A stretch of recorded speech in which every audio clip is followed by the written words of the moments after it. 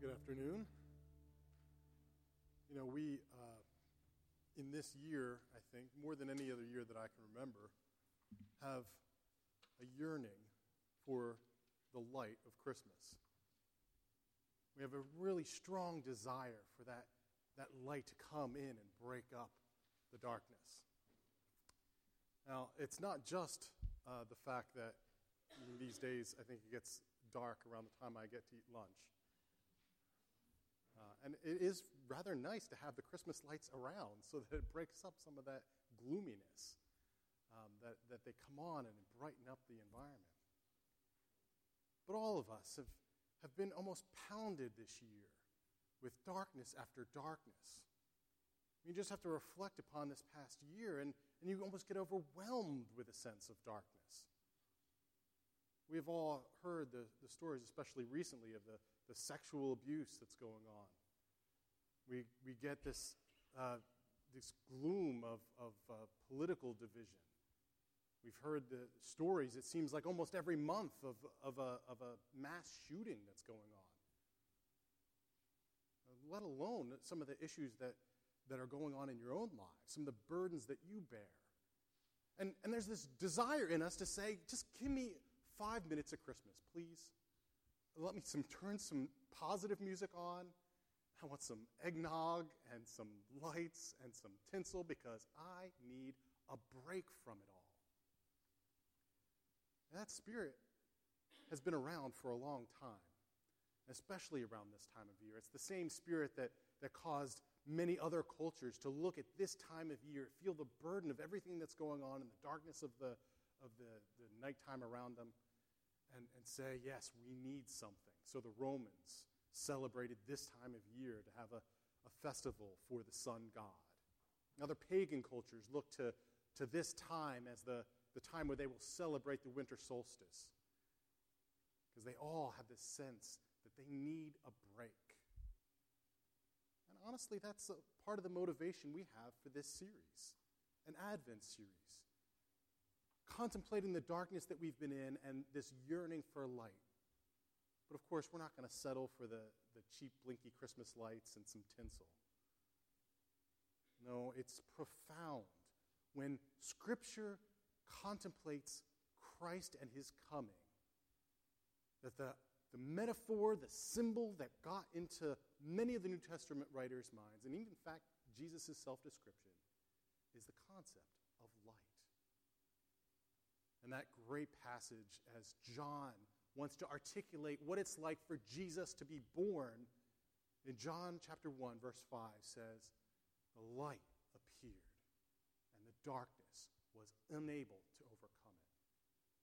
In fact, that'll be a verse that will set the theme for this whole series. Now, just as a way of disclaimer, there is nothing about Christmas in particular that Scripture commands us to observe. We're not told that we need to be especially religious at this time, although many people see this as a time to go to church and perform some ceremonies. Scripture doesn't draw attention to that. In fact, we don't even know when Jesus was born, what time of year it was. But what we do know, and what we've recognized as a church, is that this is in your life. You're confronted by Christmas and the messages of Christmas all around, whether you're going to the dentist's office or whether you're in the mall shopping. The songs are just there. The presence is there. And so we want to speak into it. We want to speak into it better than the hope that this world can bring. We want to speak into it real hope. And that's exactly what Paul looks at as he turns to this passage, as we turn to this passage that he's written in 1 Thessalonians, this powerful message of hope. One that has actual teeth. One that doesn't look for a break from the darkness, but a hope that can do something about the darkness. So as we turn to that, let's ask God to bless our reading of it and be with us now. So will you pray with me? God, we do ask that you speak your word into our lives. You tell us that your word is even described as a light. It's a light to our feet. And I pray that you'll open the eyes of our heart to see it and to follow it. Bless us now. In Jesus' name, amen. Well, this passage sets up a contrast, a very vivid contrast between two groups of people. Paul calls one group the people of the darkness, and the other group the people of the light. And then he goes on to make descriptions of the light side and the dark side. Not Star Wars. And it's not even ethical light or dark, right? Sometimes Paul will speak about light and dark in ethical terms of these are the good guys and these are the bad guys. But here, the way he speaks about lightness and darkness is to refer to the hope they have, or that the hope they are lacking. And so that's the terms that he picks up in this passage. Paul wants to make this distinction, especially to this young church, because he sees a church that is living inconsistently. They should have a hope that's grounding them, that is of the light, but he finds that they are actually living in denial of that. They are living just like they were of the darkness. And so he goes into a description now in chapter 5. And to use that description, he starts to point them to the day of the Lord, a day in human history when all things will be wrapped up, a day when Christ will return. Now, that's not very surprising. Many Christians, when they want to talk about hope, they will point to some time in the future. They will look to a time when the blessings of Christ and all that he has for them will come into reality. And so that actually makes this a very good Advent passage. Advent is the word meaning coming, and it doesn't always mean a celebration of Christ's first coming, but frequently in church history it's been used to refer to looking forward in expectation to Christ's second coming. But the interesting thing Paul does here is that when he draws attention, points to this church to look to the second coming, he doesn't start talking about the blessings that will come through Christ. He doesn't talk really much about what that day will be like or the content of it. What he is focused on here is the timing of that day. And maybe even more confusing, he says, you don't even need to know when that will happen. He says to them, I have no need to write you when this will take place.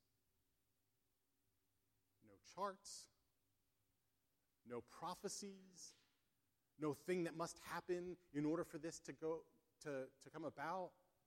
He doesn't go through signs. He says, it will come and you cannot predict it. It will come suddenly. And that's what Paul wants to zero in on. It is the suddenness of the coming of this day that matters. Because it's the suddenness that will be able to reveal to you whether you actually have this hope, whether you're appropriating it in your life, or whether you are without hope. And that is what he uses, the suddenness of the coming, to paint this picture for this church, to show these two sides. So let's look at the description of these two sides. Let's start firstly with what he will call the people of the darkness, the people who have no hope. How does he describe it? Well, he says that when the day of the Lord comes, the one word that could define their response is shock. It will come upon them with great surprise. Paul frequently loves a good mixed metaphor. Begins to make a description. And if you read it, he says, for the people of darkness, the coming of the Lord will be like a thief that comes in the night to a pregnant woman who is about to go into labor, who is in the dark and asleep and maybe perhaps drunk. He sort of mixes all these things together. I don't think he means it to take it all at one time. But if you look at all of these images that he just throws at you, the sense you get is of being unexpected, surprise. These are people that will be caught off guard. Why does the thief come at night? Well, the thief comes at night because the victims, those he comes to take advantage of, are groggy. I don't know about you, but it gets to be about 10 o'clock, and I can barely keep my eyes open to read a book. I'm not ready to defend my house and home from some sort of attack. We're vulnerable. We've put our guard down. Similarly, the pregnant woman doesn't know, or she knows she's pregnant, but she doesn't know when the intensity or the sharpness of the contraction will come. She doesn't know when it will be the time. And so it's the suddenness. Now, the point here isn't that God loves a good surprise, that he just wants to jump out and shock us. The point is saying, rather, the people of the darkness have no expectation at all that this will come. That they are completely unaware of the weight of the problem that they're in. Now think about how profound that is. When Paul wants to do this contrast between people with hope and people without, how does he state the opposite of people with hope? How would you state it? I mean, when I think about it, I might think about people in despair, people crying out to the Lord, people wringing their hands. Or maybe I might think of people who are cynical, pessimistic. What does Paul do? How does he describe people without hope? Well, this picture here is people going about the routineness of life. The ordinary day-to-day things. It's a picture of people never expecting anything new to happen. They're caught by surprise because they never look for a solution that comes from beyond themselves. They're in a world that's a closed system. If you've ever been to my house, there's the kitchen and the dining room and the hallway, and they all sort of make a circle. And you can go around that circle, as my one daughter did one day, about 20 times in a row, over and over and over again. And I'm standing there looking at her, watching the massive energy that's going on there, until one time she says, "I'm almost there." If you're going in a circle, how do you know when you're almost there? There's nothing that will interrupt your pattern to tell you when you've arrived. The picture that Paul's painting here of those caught in the darkness is of a people that see no expectation of hope coming from outside of their life and their day. This is, I think, what he's pointing to when he says the people feel free to get drunk. I don't think he's talking here about alcoholism or someone drowning their sorrows when he's talking about people without hope. I think the picture rather is they've gone home from the day of work and there's nothing left for them to do. Why bother staying alert? Why bother being prepared and ready? Because all that's left for you to do is go to sleep in bed. Nothing is going to change. You don't realize the hopelessness that you're in. And that is an utterly hopeless situation. That, in fact, is the bleakness of it all. Despair here is not wringing your hands, but it's a complete lack of expectation that there could be a hope that will come from beyond you. All you're left with is you. In C.S. Lewis's words in the Chronicles of Narnia, it's like Narnia without Aslan being there. It's always winter, but never Christmas. Nothing ever comes in to break up the light. And if we're left to actually contemplate that for just 1 minute, we begin to see the misery of the human condition. We begin to see the hopelessness. In fact, it'll start to drive you mad. That's where, if you really recommend Blaise Pascal, great 17th century philosopher and thinker, mathematician, what have you. He characterizes the miserable condition of humanity, seeing no help beyond. And he says what we do during that time is actually we result to trying to divert our attention. We seek diversion. Give me a good TV show. Let me veg through binge watching. Let me dive into an escapist novel. Let me do something social. Now Pascal starts describing that's what we do, but then he quickly moves on to say, actually, what's more common is our busyness. Let me fill my schedule up so much. Let me stress myself out and drive myself crazy. Why? Because I would rather be stressed out and crazy than left alone for 5 minutes to contemplate the misery of my condition. And in fact, maybe I can convince myself that my busyness will actually do something to address the darkness that I find myself in. Maybe I think I can actually solve some of these things. No, we're alone. We cannot ignore it. And that's where Paul wants to lead this church to see that the situation for those of the darkness is much, much more catastrophic, is much more dire. And that's the second characteristic. The first one is that they think that they're on their own, alone. The second is that they don't see that the problem is actually much greater than anything they could solve themselves. However much we think the darkness we experience now is bad, we don't actually get the depth of the problem. I've noticed this with the news, have you? I mean, you read about these things, like I said, they're horrific. Whether it's sexual abuse, whether it's, shootings, whatever, racial injustice. They're in the news and they stun you, but then either in that same article or in the paper the next day, there's a news story saying, well, if we just do this, we will then change it, and it will never happen again. If we just fix this one problem, if we just pass this one bit of legislation, then the problem will stop. You see, we don't understand the problem. The problem is much deeper. But God sees.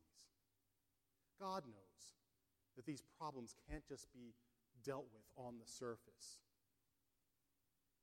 In fact, he knows the cuts need to be deep. He knows that he needs to come in and take wickedness and evil on. He needs to bring justice and righteousness. He needs to condemn things that are wicked. He needs to keep accounts. That's what the day of the Lord means. That's what the whole trajectory of the Old Testament, as it points to this day of the Lord, looked forward to. A day when God would come back and deal righteousness and justice. And for those in the darkness who don't realize it, they would not be able to escape this. Sometimes you hear about the academic discussions about the problem of evil, and it's usually, where was God when these horrific things happened? Well, from the Bible's perspective, I mean, it is not as though God is just sort of letting things happen. It's a perspective of God keeping a record of all of these things and promising by the depth of his being that he will bring justice. And that's the picture that you got from that Old Testament passage in Isaiah 59. Did you hear what it said? That God looked around and he saw truth far off. Saw righteousness that was being overlooked. Injustice reigning. Truth lacking. There's darkness. And nobody is there to do anything about it. Listen to what he says in verse 15 of that passage. The Lord saw it, and it displeased him. And he saw that there was no man to intercede. So what happened? It was clear that something needed to happen. So it says that the Lord himself acts. And what an amazing picture. The Lord himself putting on armor and going to war. Putting on armor and doing battle, repaying those for their wicked deeds. Paul has this image in mind. A day of the Lord that will be terrifying. And all of us here, I think, hearing that would rightfully tremble. But how then does he transition from that to talking to Christians, to talking to anybody and saying that you have good hope from this, that you could actually face that day. I mean, isn't this why Christians are hypocrites? If we look at the people of light here, how could there possibly be a people of the light? What is it that we could about ourselves that we could withstand that? Well, Paul has this passage in mind, but the interesting thing about how he employs this is that even though he alludes to the passage in verse 8, he doesn't describe it until verses 9 and 10. And when Paul describes it, he describes it as already taken place by Christ on the cross. This day of war against darkness isn't just in the future before the church. For Christians, it's a day that has already taken place. Guys, do you know that is what Christian hope is? I'm tired of people talking about hope like it's this pie-in-the-sky thing. Like being a Christian means that you just have to be an optimist, that you just think that things will turn out better. No, our hope isn't just looking for some day when things will happen. Our hope is grounded in the fact that this has happened. God in Christ has done this war. He has done battle with sin and wickedness. He has taken all of our sin and destroyed it on the cross, taken it upon himself, so that we can now look to that future day, the day of the Lord, with confidence and hope, knowing that we can even withstand that day because all the wrath has been poured out. But even more than that, it's not just that we'll get there and we'll realize we skated through, but we see that day as God bringing light. That's the way that passage in Isaiah ends. Arise and shine, for thy light has come. It's this glorious image of God going to battle with darkness as the light just dispels it all and destroys it. It's a wonderful image and passage. And now he's saying that must inform how we live. That hope must now spill into our day. A Christian faces this day not only with the assurance that we'll escape judgment, but with the eager hope that that day is dawning. God wants us to see that. He wants that day to characterize us. He says in verse 5, you need to know that you are people of the day. You see what he's saying there? More than just saying you're a people that will see that day, or you're a people that will once get to that and get all the blessings of that day. He says you are of that day. He says it even more clear in verse 8. He says you belong to the day. You belong to the day. That's your existence. Imagine looking forward to a vacation to some foreign country. You start making preparations. Maybe you learn a little bit about the language. You learn a bit about the culture. You do some things to change your life, but really, you're going to have a good time. But if you're going to move there, it starts changing your life now radically. You really dig into learning that language. You really get to know the culture. You start living like it now because you know that's going to be your destination. Does your hope dictate anything in your life? Does that day reflect it all in your day-to-day? Or do you act like a people of the darkness? Do you act as those who have a closed system where nothing will ever change, where no hope comes from beyond you? It's easy to act that way. It's easy to act like we're children of the darkness or that we live in the darkness because the clues are all around us. Some of you remember in August the solar eclipse. Some of you traveled for it. Some of you bought those fancy glasses where you could see. Some of you, maybe like me, got a little cardboard box and tried to look at it. If you did that, you would have been outside and noticed that it did get dark. Even here in Connecticut, it got a little bit dark that day, about 2 p.m. And the birds stopped chirping. Even here, they stopped chirping. And the bugs, the crickets, they started going like it was nighttime. Now imagine if you were to take your clues from your environment. You were to say, well, it's getting dark here, and I know my watch says it's 2 o'clock, but, crickets are going. So leaving work, see ya. Drive home, get into bed, go to sleep. It's ridiculous. We as Christians, so often, we look at the world around us, we look at our environment, and we say, oh, it must be darkness. Paul's saying, no, you are children of the day. You belong to the light. And that needs to characterize who you are and how you live your life. It's different. We are changed. This is Paul's message for us as he desires us strongly to see this. So what does that look like? What does it look like to be a child of the light?